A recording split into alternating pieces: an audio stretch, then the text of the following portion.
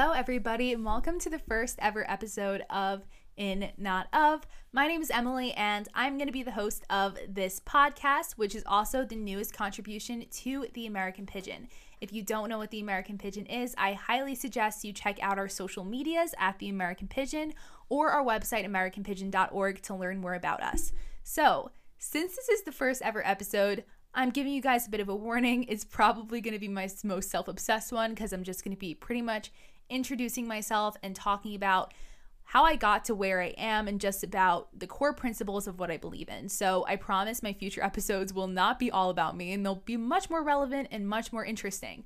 So to start off, a little bit of background about myself is I'm 19. I was born and raised in New York City, and I'm a college sophomore. I did leave the city for college. I currently attend a public university in New Jersey, so still in the Northeast, and still a public school, so we can all imagine how fun it is to be a conservative. Yes, I am a conservative. This is a conservative podcast where I'm going to be pretty much exploring modern day politics, culture, theology, because I am a Christian, and all those fun things from a 19-year-old perspective. So this is going to be a little bit about where I got my views from and how I got to this exact point of being interested in politics and, publicly speaking about politics. So I did grow up in a very conservative household, not necessarily traditionally conservative. I did not grow up in a Christian household at all.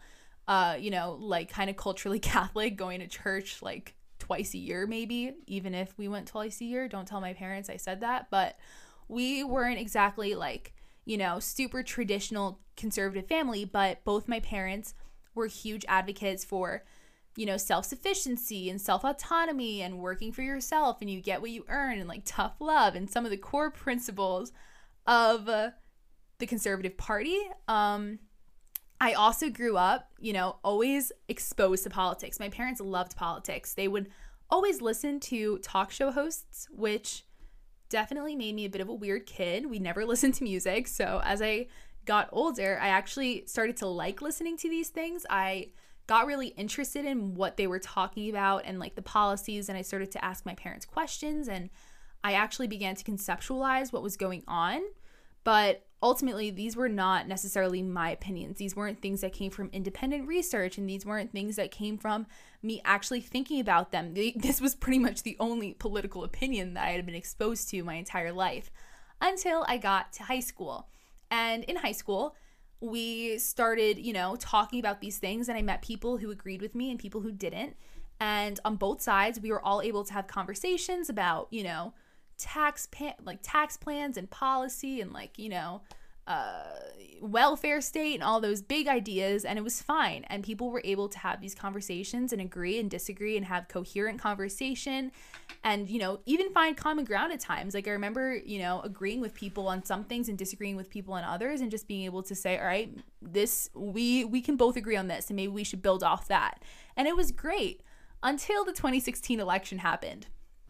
And as I'm sure you can all imagine, that was not the most fun time to be a conservative going to a public high school.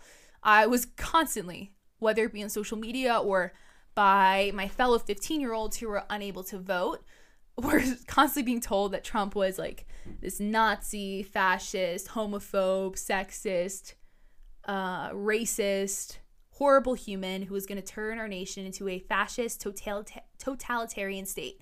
And I was like, all right, I guess I don't support him. And then on Hillary Clinton's side, I was like, I definitely don't support her. If I got one thing from my conservative parents, it was that Hillary Clinton was not the best option. So I just stayed out of politics.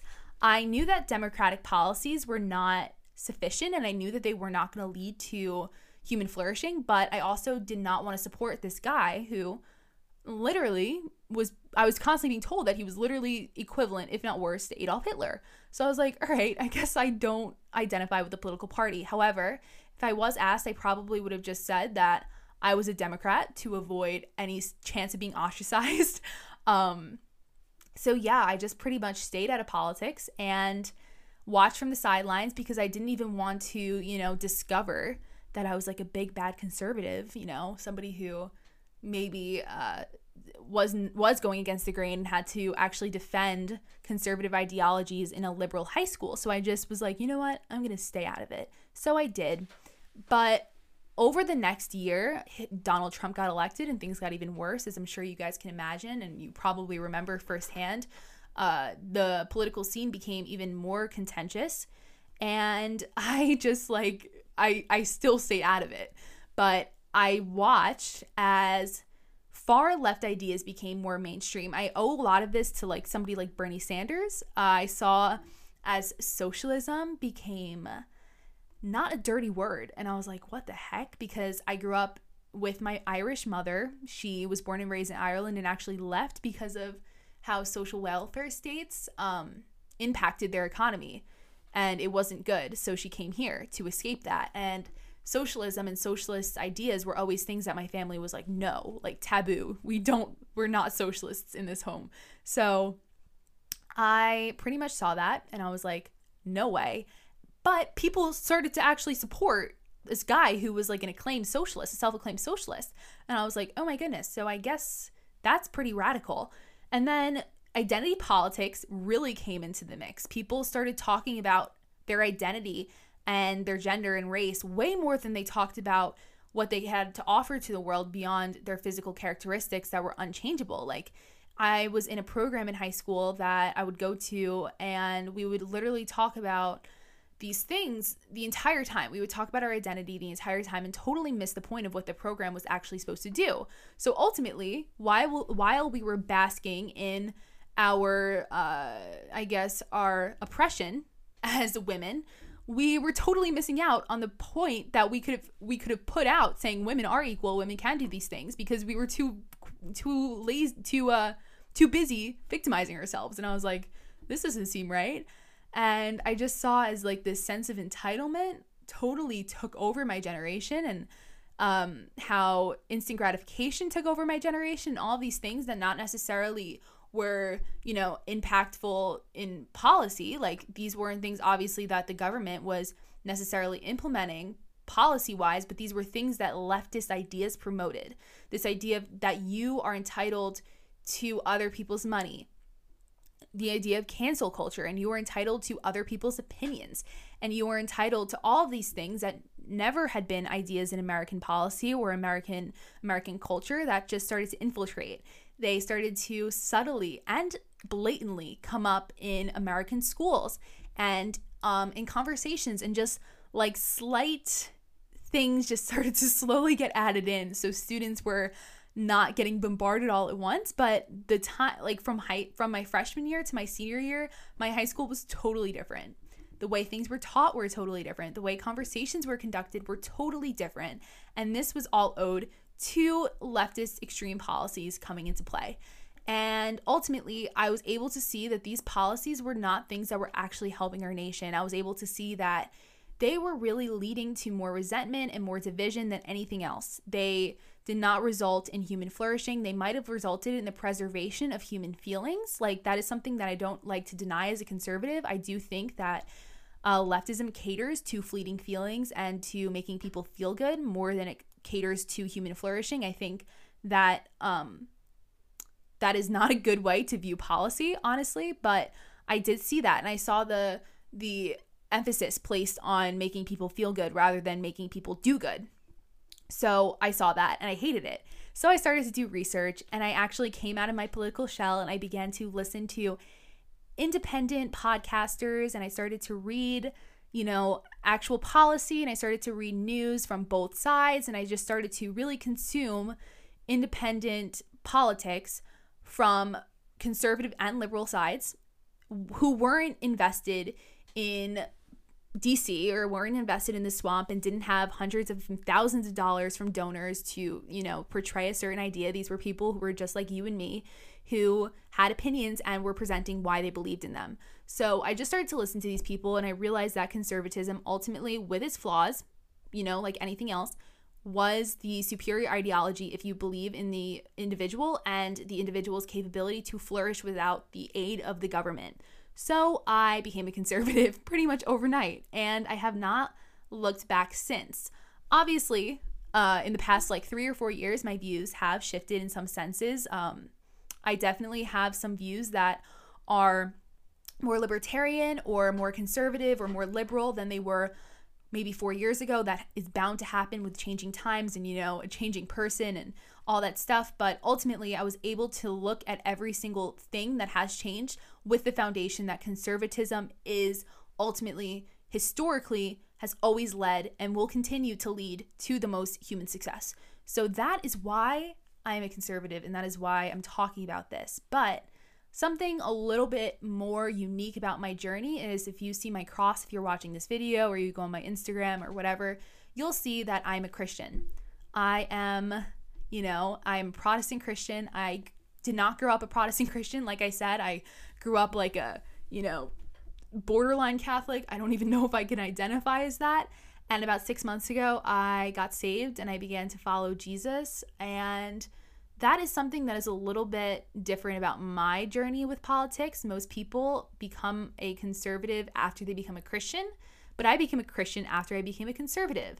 They don't necessarily correlate. My views, however, my conservative views are obviously not a result of my Christianity. You can see this because my conservative views came first, but they are, in fact, complemented by them. A lot of my conservative views are definitely complemented by the Bible and complemented by Jesus. However, if you're a Christian listening to this, I am ultimately a Christian above any political party. I don't think Jesus was a Republican or a Democrat, and I don't think you have to be a conservative to be a Christian, and I don't think you have to be a Christian to be a conservative.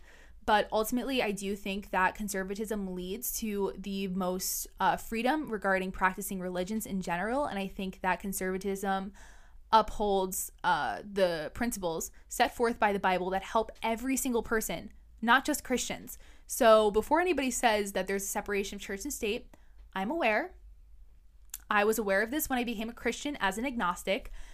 So yeah, I just wanted to put that out there. This is something I definitely plan on exploring a lot in my podcast, like the different correlations between politics and culture and theology and how they all impact each other, and also present a conservative side from a secular perspective that I held 6 months ago, because I know that when I was a conservative, it was sometimes annoying to constantly hear Bible verses supporting politics, but I will be also talking about conservatism and Christianity, because obviously I view my Christianity as the most important contributor to any opinion I have, but ultimately I do want to present both sides and show that there is diversity of thought within the conservative movement.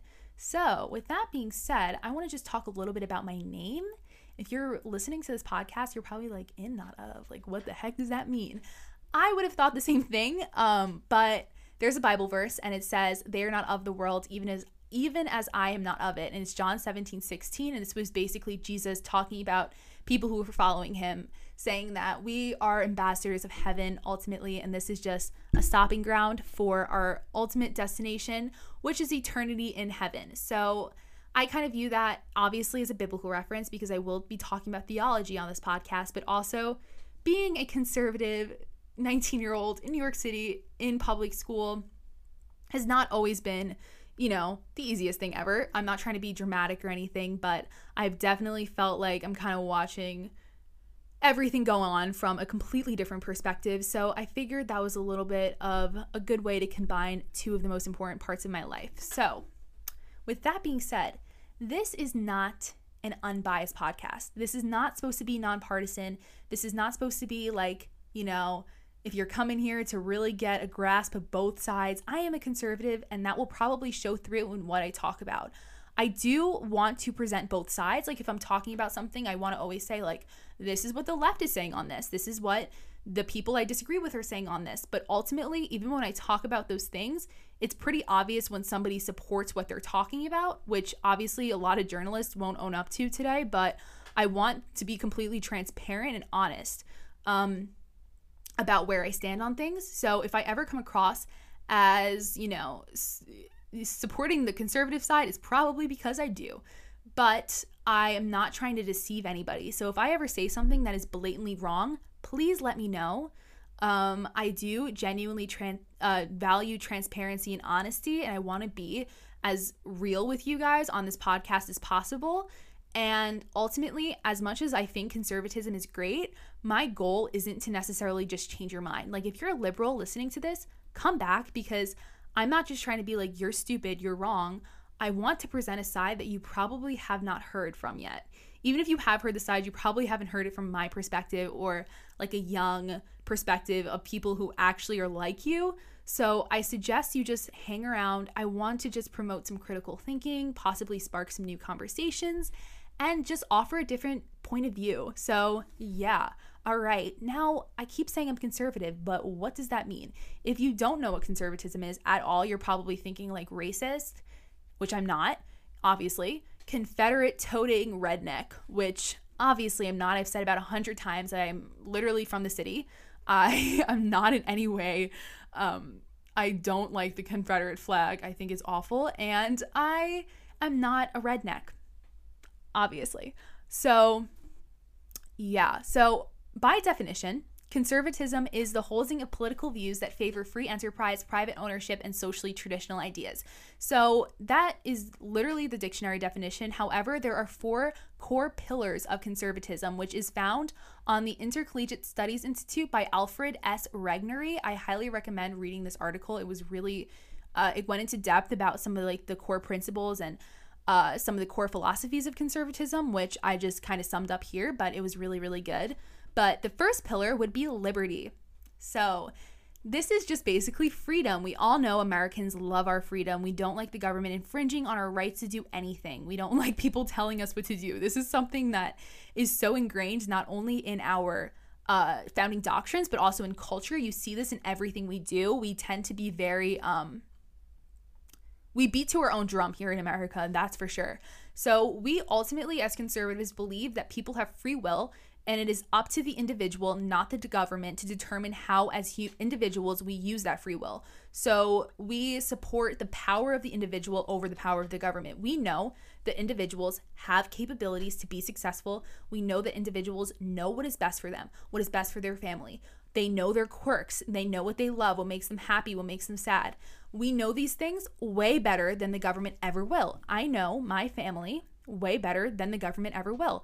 I know how a future business I might own one day will work better than the government ever will.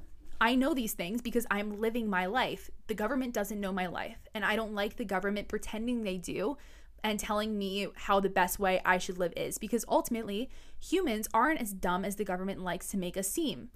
Humans are pretty smart. Humans don't want to get sick. Humans don't want to fall apart, and we can typically make the right decisions to get us to that place. With that being said, as much as we do have free will and we have power to use our free will as we please, that also includes having to face the consequences pretty much on our own if our free will puts us in a place that isn't super desirable. So the welfare state, for example, while I am a conservative and I do support a very limited and small welfare state, I also acknowledge that there are many situations in which people could have avoided being in a situation in which they need welfare. Now, there are some that there are not, which is why I said I do support some welfare. But ultimately, I think the person, the individual, has the ability to get themselves out of that situation, which will lead to a much more refined and much better off person in the long run that isn't getting help and handouts from the government. So as conservatives, we know that the government can't take care of us in the way we can take care of ourselves. We know that whatever they provide, they can also take away. And whatever the government does, they typically mess up, which is why conservatives are just like, don't tell me how to worship, don't tell me how to speak about policy, don't tell me how to speak about public officials, don't tell me how to raise my kids or how to homeschool or not homeschool my kids or any of those things. These aren't things that we like the government getting involved in. This extends obviously to business. You know, conservatives tend to be very capitalist, very laissez-faire. We just don't like government intervention in general. So with that being said, pillar number 2 is tradition and order. So this is kind of in the name conservative. We like to conserve things. We like to conserve the things that make the world go round and have made the world go round for centuries or millenniums. So an example of this beyond American politics would be like the family unit or marriage or kids or even capitalism. And I say capitalism because capitalism has been proven to be the way that most humans, even in a situation that isn't like overtly capitalist, most humans would resort to capitalism to, you know, trade and banter and all of those things. So that's why I say like conservatives typically are capitalists, because it's kind of in our innate as humans is innate to us. But with that being said, there are also values that obviously America has had since the beginning that has made us the country that we are and the successful, flourishing country that we are, that has led to us being one of the youngest nations, that has led to the most innovation on the face of the earth in human history. So when we look at somewhere like America, we say, all right, there are these things like all men are created equal, meaning humans, and life, liberty, and the pursuit of happiness are inalienable rights. Like, we look at these ideas, ones that hundreds of nations following us have copied because they've seen how successful they have how successful they've been. So we see these and we're like, these are the values worth preserving. These are the values that are outlined in our Constitution that have made us the most successful country in the history of the world in the shortest amount of time. These are the things that have been consistent in successful societies, and we want to preserve those. We want to not fix what ain't broken. We are not down with just changing everything up. We know that anytime that we've strayed away from these principles, anytime that things like slavery and abortion, yes, I said abortion, wars, the Trail of Tears, systemic misogyny, these are all times that moral atrocities have occurred because we've strayed away from our core principles as Americans, not because we've hugged closer to them. If we hug closer to these principles, something that conservatives have been pushing for, we will become much more successful and a better and more united country than ever before. Right now, leftists are saying, dismantle America, get rid of America. Let's start from the beginning. Let's get rid of everything. And in reality, that isn't going to work. And conservatives know this. We also acknowledge that there is definitely gray area among conservatives within this particular pillar. So while we say that we want preservation, there are things that conservatives disagree on what are worth preserving. Obviously, society changed from 1776 or whatever time America was founded. So we now look at things and we say, okay, there's open and closed issues, open and closed fisted issues. So like a closed fisted issue are things that you can't really claim to be conservative and disagree with, or things that are pretty self-explanatory. So things like the Constitution or our founding doctrines being really good and just like basic pillars of American freedom. We like liberty. We don't want the government infringing on our rights. These are all closed-fisted issues. And then there are open-fisted issues like homosexual marriage or marijuana or a welfare state. These are things that conservatives might disagree on a little bit more. So that's okay though, but we can all still stand back and say, all right, ultimately we are all conservatives because we all want this for America, and this being preservation of good ideals that have been solid since the beginning of our founding. So the third pillar is rule of law. So conservatives typically believe that humans will always err on the side of evil rather than the side of good when presented with the two. So we need to teach kids how to share. We don't need to teach them how to be greedy. We need to teach kids how to compliment and be nice to people. We don't need to teach them how to go up to somebody and tell them that they have a big head. Like, I work with kids and kids don't have a filter. We need to teach them these things because ultimately they are going to always be prone to, Christian word throwing in here, sin. They're always going to be prone to not always being the nicest or not always being the most kind. And that's okay, but they haven't been socialized yet. They haven't been taught, you know, decent human morality. And these are things that we teach to them. So ultimately, those, you know, universal moral laws, we still do have a conscience as people. We know that things like murder and theft and rape are wrong. These are things that are pretty universal across all cultures. And we know that humans typically do have morality that might not necessarily only be ingrained by people, but as we get older, that morality tends to develop over time and we become more firm in things that make us feel guilty and things that we know are okay. And laws need to reflect that. So rule of law would be things that, you know, align with universal moral law. So like don't kill, don't steal, don't cheat, those types of things. And then the law that allows people to use their liberty as long as those individual liberties don't infringe on another person's right to use their liberties. So just because you have freedom doesn't mean that your freedom can affect another person's freedom. So with that being said, we do believe in a government, but we don't believe in a government of flawed humans. We believe in a government of stable laws. So these laws are outlined in our Constitution. These laws are outlined in the Universal Moral Law, like I just mentioned. And these are basically the doctrines for conservatism. So while the government obviously does consist of people, duh. Those people are not necessarily supposed to just come in and switch everything up. These people are supposed to be we're supposed to reflect the collective will of their constituents. They're supposed to enforce the Constitution and make sure that these laws are being upheld not only for the governed, but also for the governing. So people in office, people who are held to the highest courts of the land and the highest office of the land are supposed to be held to the same laws and to the same standards that someone like me or you or a homeless man on the street are held to. So we believe that everybody is held to the same standard before the law and everyone is supposed to be treated equally. Now, obviously, that is not being done right now in society to the best. There's definitely inequalities and things that have to be changed in that sense, whether that be economic or privilege or whatever you want to look at it as. There are flaws, but ultimately conservatives believe that every single person is held to the same standard, and that includes the people who are, a part of making those standards to the government. We also believe that people's innate evilness doesn't just go away because they're elected to the government.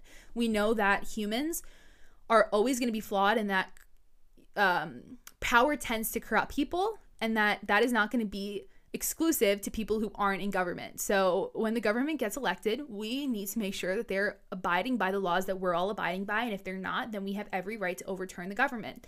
We have every right to have guns. We have every right to speak about how the government is acting unfairly, which is why so many conservatives are against, any regulation on free speech or guns. So that being said, basically conservatives just believe in a certain set of rules to make sure the society is functioning. We are not anarchists. We're not people who, we're not pacifists. We know that there has to be some sort of moral standard for society to actually flourish and to be able to protect the rights of the people in the generations to come. Like, that's kind of where conservatism and libertarianism begin to shift a little bit, because we know that conservatives, we know that humans without any structure are ultimately going to completely infringe upon the rights of the future generations, because we won't have anything left pretty much for people to use their liberties with. So the last and most controversial statement of conservatism, the belief in God. Yes, the belief in God, the Christian God to be specific, because according to Pew Research, 85% of conservatives are some type of Christian, meaning they believe in the God of the Bible. That is so many. I didn't even realize it was going to be that much. I knew it was a lot, but that was a little bit of a shock to me.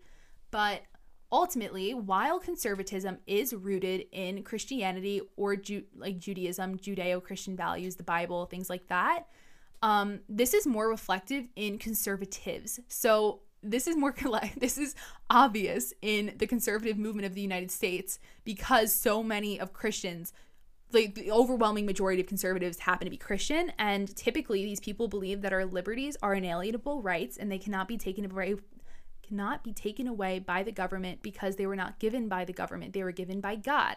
And it says this in the Declaration of Independence. We hold these truths to be self-evident, that all men are created equal, that they are endowed by their Creator, capital C, with certain inalienable rights, that among these are life, liberty, and the pursuit of happiness. So these are our basic human rights, ones that every single person on this human earth is allowed and is entitled to. Obviously, not every government allows these rights to actually be carried out, but nonetheless, these are rights that as Christians, we believe that every person is entitled to. And our doctrine in the United States simply enforces that. So as much as people might want to deny that conservatism is inherently based on Christian Judeo values, it is. However, that does not mean that conservatism has a monopoly on Christianity or Christianity has a monopoly on conservatism. When I was a conservative and not a Christian, and when I was agnostic, I was able to look at Christian values and say, all right, even if I don't believe in this all-powerful deity that is living in the sky, I can acknowledge that conservative values have been proven to be efficient throughout history. I don't believe that our rights can get taken away by the government, and I don't believe that, the government has the power to infringe upon these rights. So even if I don't believe in necessarily the foundation of this movement, I can acknowledge that it has been successful every time it's been tried, and that it can't hurt, and that liberal ideas are not as successful in the long run. So that is why I don't think that you have to be you don't have to be a Christian to be conservative. There are tons of atheists and agnostics who identify as conservative. The movement is actually growing a whole lot because people are not a fan of modern day leftism, and people are tending, like, the Democratic Party is leaving a lot of Democrats, and a lot of Democrats are like, I don't believe in these things, like, and they're starting to side with more conservatives. And this is happening in the atheist and agnostic movement as well. So they ultimately still, like I said, just believe that they can recognize how efficient and how powerful conservatism has been throughout history and separate the two, separate the foundation with the modern day movement. So those are basically the 4 pillars. So let's just write liberty, tradition and order, rule of law, and belief in God. Those are the 4. So now I'm just going to talk a little bit about why I'm doing this and just basically what you can expect. So I'm just basically doing this because misconceptions about conservatism stay misconceptions because of cowards within the conservative movement. Now, I am not calling every conservative a coward. I'm not at all, but ultimately the reason that we have stayed such a small and marginalized voice is because people are too afraid to just stand up and deny all the allegations of racism and sexism and homophobia and all of these things, because no one wants to be called those things. No one. I'm actually scared to put out this episode because I know that there's a good chance I'll get backlash. But ultimately, if you are strong in your ideas and if people are strong in their beliefs and know that what they stand up for isn't evil, then we should be talking about it, and we should be creating more conversation and be showing that there are people, educated, smart, kind, and coherent humans on both sides of the political spectrum who can actually hold their own in a conversation and actually, like, open up a little bit of a community for people to talk about ideas that are going to be different than the mainstream. And that's okay. Like, that's the beauty of this country. I would love to have interviews on this podcast with people who disagree with me, with people who agree with me, on theology, on liberalism, conservatism, libertarianism, anarchism. I don't care. I'll talk to anybody. Let's talk. Let's find some common ground. It doesn't have to be debate style. I'm not a fan of debates, but we can have conversations. We can find common ground and just show that people can get along and people can agree on things without just attacking them for stupid misconceptions and stereotypes on their side. And, liberals are not only guilty of this. I've seen conservatives do the same thing, and I think it's honestly pathetic. And I think it really is leading to so many of the holes in culture in America today. And I just think that we need to create more of a space for voices to come in and actually have these tough conversations. So yeah, ultimately, I really just want to offer a different voice than the one that is being pushed by media and especially social media. And I just want to deconstruct the lack of honesty and the lack of American patriotism that is just going on right now, because it's not cool. And yeah, so basically, if you want to hear more, my future episodes will just be hopefully interviews, looking at theology, culture, politics, all from my perspective, which is just a young conservative perspective. I will probably be talking about a bunch of books that I'm reading and just talk about these things, hopefully kind of put them into bite-sized pieces for people who don't necessarily know politics. That's totally fine. Like I said, I'm not a poli-sci major. I'm kind of coming from this from a perspective that's probably similar to more of you guys. I do my own research and I form my own opinions and I read a lot, and I just want to present what I've learned. And yeah, so if you're interested in having a conversation, please reach out to me on my Instagram or on any of my social medias. And yeah, so I will see you guys next week with another fun episode, hopefully talking about something more interesting than myself. So have a great week, everybody.